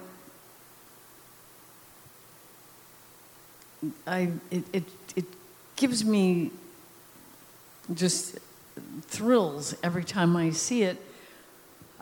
I have a funny reaction to my death that always makes me cry. And not because I'm going to die one day, but because I think it was one of the most tender, beautiful death scenes I've ever seen. I sort of compare it to Gene Hackman's death scene in Under Fire, and also Marlon Brando's death scene when he falls down in the water. What was the name of that movie? I'll come up with it in a second. But there are certain death scenes that stand out in my mind because they are just so incredibly powerful. And it's not easy to die on film. And I've done it several times. I mean, like a lot of times. And there's that moment when, your eyes are glossing over, and you really, as an actor, you really have to go somewhere else to get into that space. I kind of enjoy it. It's because I'm a Leo and I'm a cat.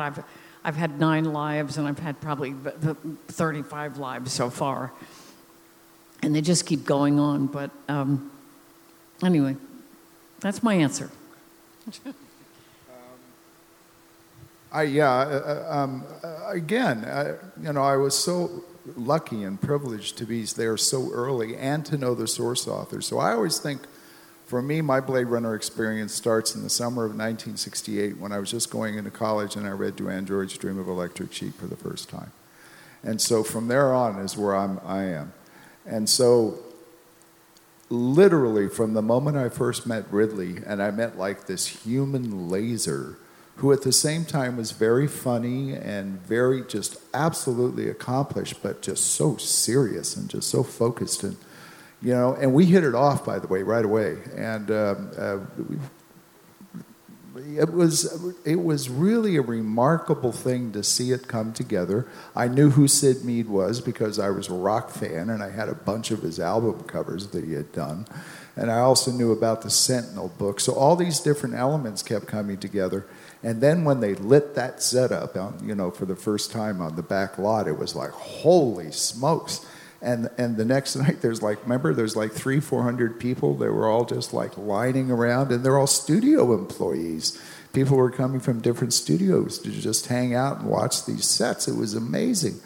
And yet, a lot of people that were making it didn't get it. I mean, honestly, it was kind of like, what are we doing here? And why is this director making us stay in this horrible rain for 18 hours while he sets up one single shot? And, there was a lot of that going on. And on the other hand, there were people like Joanna and Katie Haber and Eva Powell and Michael Dealey and, of course, Ridley, and a few others, mostly, interestingly enough, the British contingent, who really understood that this was something special, and then it came out and it died. I remember I've told this story, being in the Westwood when they had the 70 millimeter. And it was like 8 o'clock at night on opening night. It was like 14 people in the theater. Excuse me?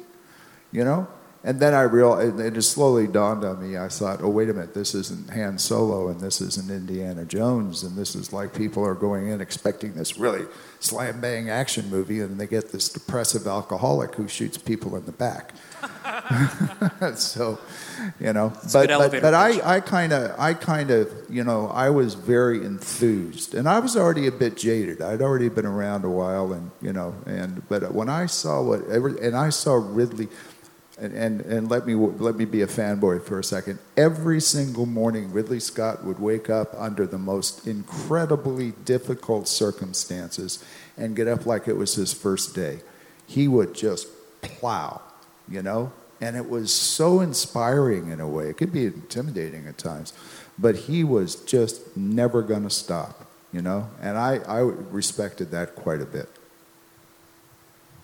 Well, I was 15 when Blade Runner opened, so therefore my mom had to take me and my friends to go see it opening day. We actually, we all went down to the Man Hollywood Theater, and it was about half full. And I came out of it very confused. This was not the film I signed up for, and it was the summer of '82 where there was so many amazing science fiction, fantasy, horror films out that year. I mean, it's like a murderer's row of the best, movies. And I kept seeing Blade Runner over and over again that summer. I kept going back to try to figure it out because I was it's not that I was confused, like I didn't understand the movie. It was just not what I was expecting in such a really extreme way. It was such a different film than what I was expecting. And the trailer doesn't, if you look at the trailers for Blade Runner, it doesn't, it kind of sells the noir detective thriller part of it, but it's kind of indecisive in terms of how it's really trying to hit the audience. So it wasn't until '85, I was living in Barcelona, and someone I was just talking to, we were talking about movies, and this guy says, you know what movie I really love? Blade Runner. And then this trigger went off in my brain, and all those multiple viewings the summer of '82 just completely enveloped me, and I was like, yes, it is great. It's an amazing film. And then I just started rolling with that for years and years to today. It's like, it's just this discovery of a movie that you just have to let it take you over. And it has, and in some good ways and some not so good ways, but it's taken over my life, and I think it's just it's a world, it's like an artifact from the future. It's an actual tangible thing that just was beamed back to us. That is not, like, again, going to 2049 for a second. 2049 is such a beautifully crafted film. Like, Roger Deakins' cinematography is gorgeous, but it's nowhere near as kind of punk rock as Jordan Cronenweth's cinematography was. I might be wrong, but I don't remember a single handheld shot on 2049. It's all these clean, elegant, beautiful, they're beautiful shots, but it's like, it's art, and Blade Runner 2019 to me is more of an experience, is more of a, it's very punk, and that's kind of why I see the difference between the two and why I love the original so much, and the new one I'm sort of like, well, that's very well done, bravo, but I really always go back to the original because it's an experience more than just a movie. That's fascinating. We've of course lost some real giants lately who were in a large way responsible for that incredible world that you're talking about. We've, of course, talked at length about Rutger Hauer's passing, and we will return to that. But we haven't really taken a time as a show to discuss Terry Rawlings. And I think this would be a nice opportunity, if it's okay, for some of you to maybe share some memories of him, or if you have any anecdotes or anything. We'd love to hear some remembrances of Terry Rawlings. Yeah, Terry was great, and I dealt with him on a few projects. I remember when we were looking for Legend, for the director's cut of Legend. It was lost forever, and he helped out, tried to help us find it, and we couldn't find it. And then one day it was discovered in Ridley's office, like this print that didn't even say Legend on it, just said RSA. And someone put it up, and it was just like, oh, that's the lost cut of Legend. And of course, as soon as that happened, Universal suddenly discovered it in LA, so they didn't have to ship it over. But Terry was really helpful with the assembly cut of Alien 3 that I put together with my team. And that was a wonderful experience because David Fincher did not want to be involved in that. So again, we had the free reign, but I felt very strongly that it's not going to be a fan cut. We're not going to like edit this together the way we want it. We're going to try to do detective work and find an actual existing, like the latest existing cut of the film that Fincher and Terry had worked on together and start from there. So that's what we did. And Terry guided us through that, and we shot an introduction with Terry for the Blu-ray where he kind of introduces to the audience what it is you're about to see. And then the same on Blade Runner. He was just always a really great advisor and kind of just, he was like our Jedi Knight that just kind of like, informed us and infused us with the enthusiasm to do it, but also a little bit of history and a little bit of technology in terms of like, well, this is where it would be, or this is how you could save it, or this is how you could do this with that. I mean, it was just very random. It wasn't like he was there every day helping, but we would occasionally just like cross paths and say, hey, we're looking for this. Do you remember that? And he was just always so helpful. So he was a very charming, nice guy. And it's interesting to me because he got a lot of grief for the way he would re-edit scores, especially with Jerry Goldsmith on Alien. And it was kind of a miracle that Goldsmith came back for Legend after how he was treated on Alien. But you look at like the Blu-ray, which has multiple isolated score tracks, and you can hear what Goldsmith originally intended and then what Terry and Ridley did. And Goldsmith's original score is gorgeous, it's beautiful, and it's a great sort of alternate universe version. But I still have to say that the cobbled together, screwed up anti-Jerry version kind of works. It works on a weird level that, yeah, if you're a film music scholar, you're going to say that's a mess. Like that they shouldn't have done that. But if you're an audience member who doesn't know who Jerry Goldsmith is, and you're just there with your popcorn to watch a movie, if it works, it works. So I love both of those worlds. I don't put one against the other. But Terry was a master at like the temp track and like just. At least they started in a good place. Where they ended was always dictated by, did Jerry Goldsmith deliver what Ridley wanted, and Ridley then changing it to how he wanted it. But I thought Terry was a really wonderful man. Ditto. Terry was one of my favorite people, and someone I did keep in contact with for a long time. Mainly because we found at the beginning that we both, to reference what Charlie just said, have a deep passion for soundtracks. And we spent years where there would be like limited edition things where they would do 100 CD pressings of some really obscure, I don't know, Sergio Martino, Yellow, thriller from the early 70s, and I'd send him off a CD, and he'd send me off a vinyl from something, and he had a deep, deep knowledge of music, deep, and a lovely appreciation of it. In his study, I visited him once in London. He had a whole wall of nothing but CDs, and it was thousands. I mean, just thousands of them. And and he also was a classical music buff, and he was so easy to talk to. And at the same time, this is a guy who had been through all the wars. I mean, he had a lot of experience in a lot of different films, but he was so gifted. And yet so down to earth, and he's funny and charming and warm and helpful. And, I'm gushing, but he really was a nice guy, bottom line. But one of the things I want to always say about Blade Runner is for me, I've seen every frame like Charlie once or twice. But from the moment Pris first appears, walking past the parking meters, that moment to me, to the end of the film, is one seamless montage. The editing on that is incredibly fluid. It just never stops. It just flows and flows. I don't see any hiccup or a moment that stops. And that's Terry, obviously in conjunction with Ridley. But, and you mentioned Alien, at the end of the music there when, Sigourney is in the coffin or the cryo chamber. And, you have that beautiful, silent, kind of peaceful piece of music. That was Terry. That was Terry Rawlings' idea that came up with that. And so Terry was a really gifted guy, and I really miss him. He and Rutger, and Steve Vaughn, the still photographer, who was also a fine arts photographer. And I worked with him on Starship Troopers and a couple of other pictures, and we've lost some really talented and wonderful people from that show. Just so you guys know, all this month on my Twitter account, I've been sharing rare photos of Stephen Vaughn's I've been digging up things that I don't think most people have seen or anyone has seen. And it's just amazing to me how beautifully he documented the moments of Blade Runner through a photojournalistic eye. And so if you're interested, all this month I've been just randomly putting up kind of rare photos that Stephen Vaughn did. And by the way, he also worked on 2049, which is kind of an interesting way to end his career. Well, and they asked Denny actually asked for it to work with him on 2049. Although I am a little pissed at Steve because he took a picture with me in a spinner, and it was black and white and color, and it was off, and it was one of the spinners that had the Volkswagen kink wheels on it. Damn it, we can't find it. I've never been able to find it. Have you? All right, we'll exchange money afterwards. This is right, Charles? For your Twitter? Okay, so you can at Lazarica, you can look up the spelling, but there it is for Charles' Twitter if you want to go see those photos.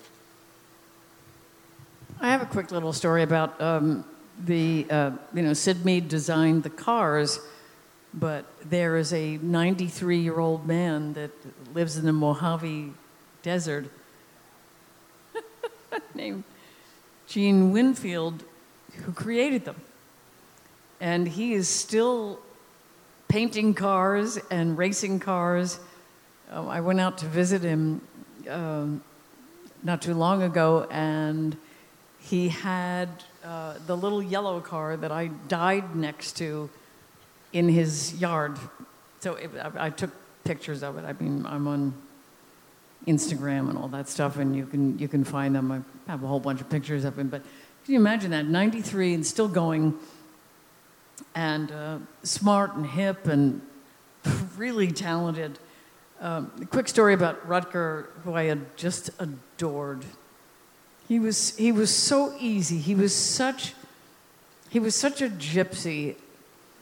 I related to that so much because, and maybe because back in my background, we had a baron was part of my family, and he fell in love with a gypsy, and they. They disowned him. She came to the States. She was pregnant. He followed. He fell off a ladder at 32 and died. But in the meantime, that gypsy thing runs on, and maybe that's how I was able to relate to Rutger in such a warm and wonderful way. He loved my snake. He would come to the house and, hang out with the snake, love to wear it.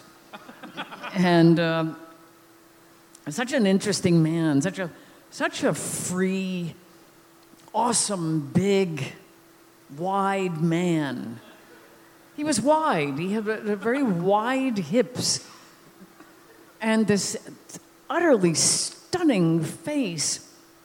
Just stunning, and how creative of him to come up with the white hair and the look and to audition in such a way with Ridley that Ridley was shocked but ended up hiring him. And I just loved his sense of rhythm in the world. He had great rhythm. He was a man that I don't think was scared about anything. He let everything come through him. He channeled his characters. He channeled humanity.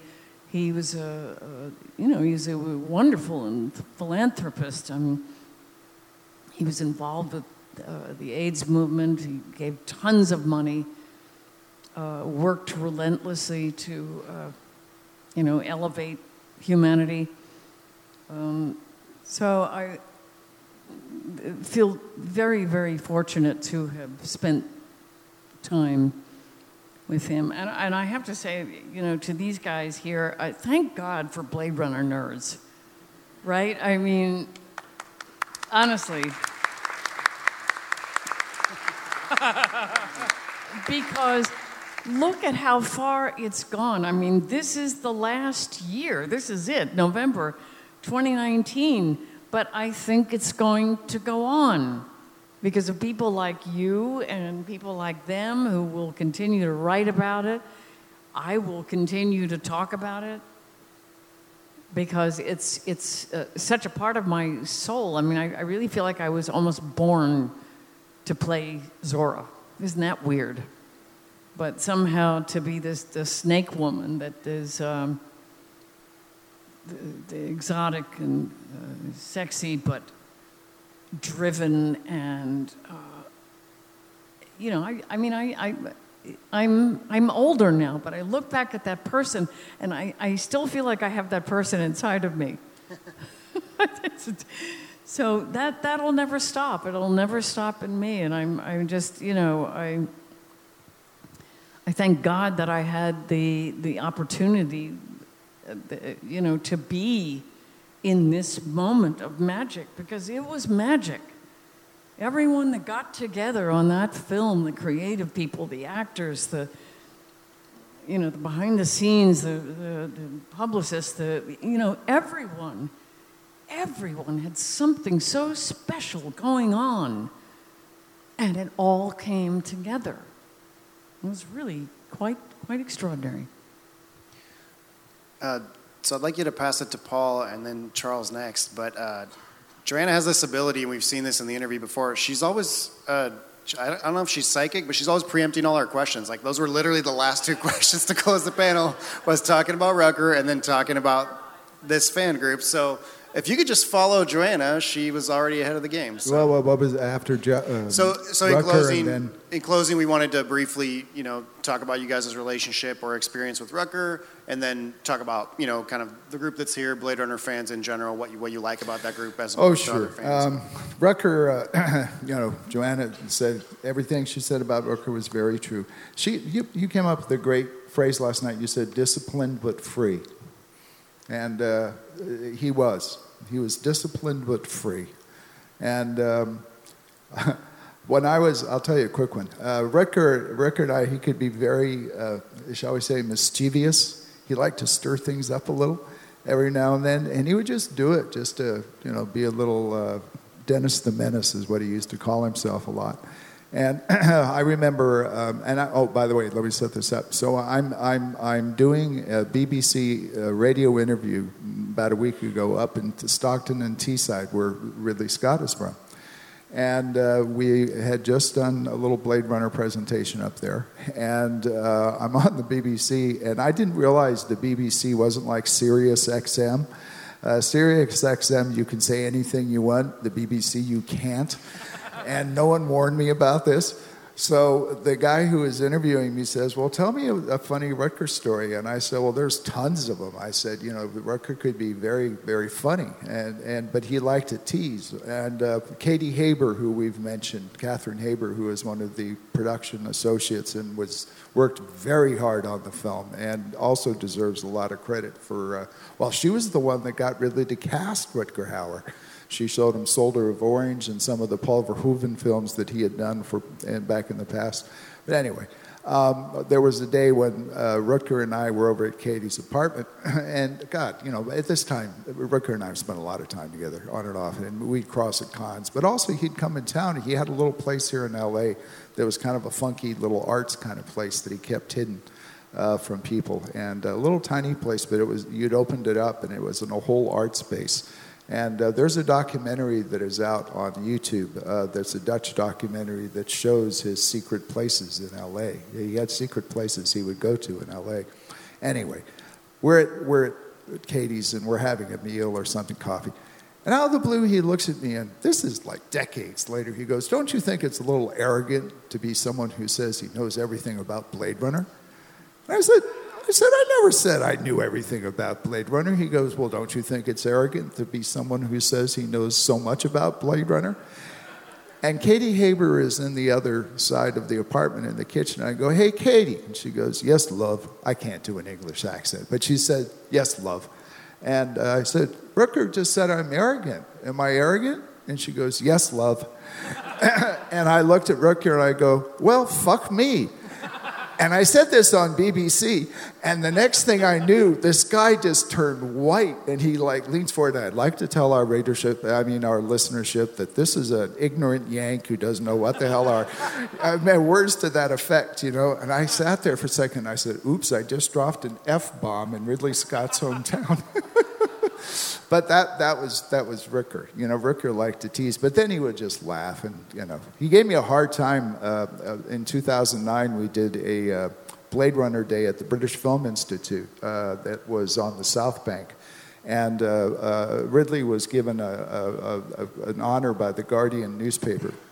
But Rutger and I had about an hour on stage where we talked, and that's the National Film Theater. That's kind of a big deal there. And all he did the entire time, and he did it on purpose, was like, I'd say something, he goes, oh, no, that never happened. You know, oh, I had blonde hair? No, I was a brunette. You know, it was just silly stuff. But he liked to do that kind of thing. But I missed him. He was a kind man. He was actually a rather kind guy. Very gentle guy. And Joe talked about how square he was. He had hands like ham hocks. Your hand would just disappear in his, you know. It was very gentle. One thing we had in common is I grew up in the military, in the Navy, and spent a lot of times on boats and overseas and exotic places like the Philippines. And Rutger had been around, and he was a sailor too, so we had that in common. He had a boat that he took me out occasionally on. And I was lucky enough down in Marina del Rey. So he was just a nice guy. What can I say? Yeah, Paul stole my big hand joke that I was going to share with you. When I interviewed Rutger, I got to deal with Rutger a few times, but when I interviewed him for Dangerous Days, we did it in Ridley's office in West Hollywood. And it was interesting because we tried to time it because we were going to do Harrison Ford first. We interviewed Harrison first, who was our second interview out of all the 80 interviews we conducted. And then Rutger was number 3. He was going to come in. And we tried to time it so that Harrison and Rutger would cross paths, and we were going to shoot it, like just to see the reunion of these two guys after all this time. Well, Harrison was a half hour early. Rutger was an hour late. So that didn't happen. But one thing I remember was Rutger wanted to take a smoke break during the interview. And I said, oh, yeah, Ridley has like a little private deck outside his office, and just go out there and smoke. And he reached out to me with his giant hand, and it was like a handful of bananas just kind of came and grabbed my fist and pulled me outside like a little boy. He was huge. I mean, he's not like, I mean, he's, you know, you could probably take Adam Driver in Last Jedi and Rutger Hauer and have some kind of big, wide contest, but he was huge. And I was just enthralled by this man because he was just, it wasn't just physical, it was the soul of this guy was big. He was just a giant in every way, in his talent and his kindness and everything. So that was a lot of fun. And then even more fun than that was I got invited to the world premiere of the Final Cut in Venice, Italy for the Venice Film Festival. And it was Eddie Olmos and Daryl Hannah and Rutger and Ridley and Issa Dick Hackett, Philip K. Dick's daughter, and me. And we were out there having fun. And just imagine being in Venice, Italy with that crew, you know, that team. Like that was just, I couldn't believe I was there. In fact, after the screening of the Final Cut, Ridley got this big standing ovation. It was like a 5-minute standing ovation. And then he wanted to go grab dinner, and it was already like past midnight. It was like probably like 1 or 2 in the morning. And in Venice, you take water taxis everywhere, and Ridley had his own, like Warner Brothers gave like their own water limousine, I guess. And we ended up going to his hotel, which was on an island, like a private island off the coast of Venice City proper. And they reopened the restaurant. It was closed. They reopened it just for us. And we're walking in the middle of the night, and then randomly Spike Lee is sitting there having to drink with somebody. And Daryl is like, hey, Spike. And it was just like this surreal moment. But I remember like Rutger being like the calm, like he was like this kind of just solid, calm force, while the rest of us are just like doing this the whole time because we were just like, oh my God, what a dream world we're in. And I get the feeling like his entire life was a dream world. Like he was living a dream because he was just like this steady presence. And I love the disciplined but free. Is that what you said? And that's exactly right. I think that's the perfect way to think of him. And you know, you asked me, and then I'll let Charlie finish, about the legacy of Blade Runner. And yeah, about the fans, but sure. The fans? Oh, you know, hey, I'm a fan. So, you know, whenever I do an appearance or whatever, I'm not the kind of guy that, like, comes late and scurries away. I'm always down, like, talking with people, and, I'm just I'm why do you think I wrote the book? I love that film. And I've always had a passion, even though I was a studio executive and a CG supervisor and an actor sometimes, and, produced shows in foreign countries and been through the mill. I came out the other side, and I still love film. I still have a passion for it. I still go into movies. Joe and I go to the movies sometimes together, and we just sit there, and the lights go down, the curtain opens, or usually well, I won't say. Anyway, something comes on, and I'm a kid again. I'm just a blank slate, astonish me, And I think that's what happens with every successive generation of new Blade Runner fans. When I was at the Royal Albert Hall a few weeks ago, I don't know if I mentioned this, where they had the big screening and they took off the Vangelis soundtrack and they had an orchestra play underneath. Every single seat in the Royal Albert Hall was taken. And that's a huge place. And as I looked around, we were leaning, Ivor and Powell and I were like leaning out of the box we were in like this to see who was there. And it was a whole cross-section of generations. It was little children, it was like adolescents, teenagers, college people, people my age who first saw it when it came out, people who were like in their 40s and their 50s. And that's what I love about this film. It's an evergreen. It seems like every 10 years there's a whole new surge of people, And, that's just a testament to, what an enduring classic it is. Yeah, I don't really have much to add to that. I feel like it's a film where every time you see it, you see something new. Like, you could see it 300 times, and I always see a little detail, a little thing I've never caught before, so that keeps the film alive. Certain controversies like Deca-Rep keep it alive. People love to argue over that. And we made it 2 hours without talking about that somehow. Yeah, sorry. That's all right. But, one of the best things about Blade Runner is also its curse, which is it's been copied so many times since 1982. So the kids look at Blade Runner and like, yeah, I've seen that like on everything. It's like every video game I play is Blade Runner. So, and that's probably why 2049 didn't quite break out, because it wasn't as mind-blowing as Blade Runner was back in 1982.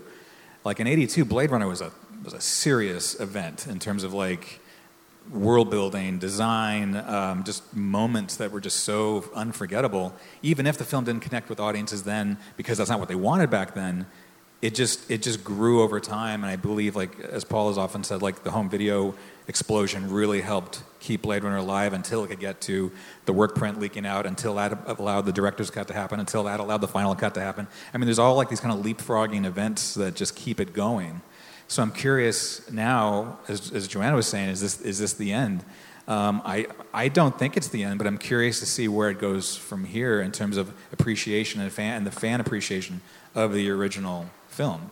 Especially because, am I having a stroke? Sorry.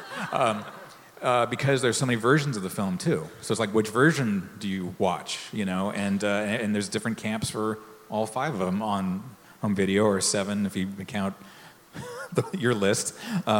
So 8, okay. And the TV version I worked on. So I don't know. I think that Blade Runner fandom is always going to be there. I think there's always going to be a life to Blade Runner. I just don't know if it's going to change much, because I think the reason people love the film is pretty constant. Like it's the world, or it's the characters that they're so interesting and different, and you kind of sympathize with the replicants. But I don't know if anything that's come out since Blade Runner in terms of like the comics or the new movie or anything else have necessarily given it a far-reaching life beyond where Blade Runner has already taken it on its own. But that's me. I'm kind of bitter about 2049, but we'll save that for another conversation. Fair enough. I just one thing I find really interesting, this will be short. All of the critics right now are saying, well, gosh, here we are in Los Angeles in 2019 in November, and there aren't flying cars. How dare Blade Runner make a false prediction? Well, excuse me, that film was never meant to be some kind of projected documentary. You know, it was like, as Ridley Scott said many times, it was an adult heavy metal comic strip. It's not supposed to be some kind of hardcore prophecy or a future casting, but it's just hilarious. They're everywhere now. They're all saying, well, this came true and this came true and this came. But believe me, when people, there were some concerns like the death of the animals and atmosphere and so forth, but no one, I think, ever thought that they were trying to write the future on tablets of stone. All right, well, on that note, we're going to close the panel portion, so let's get a nice warm hand of applause for our guests.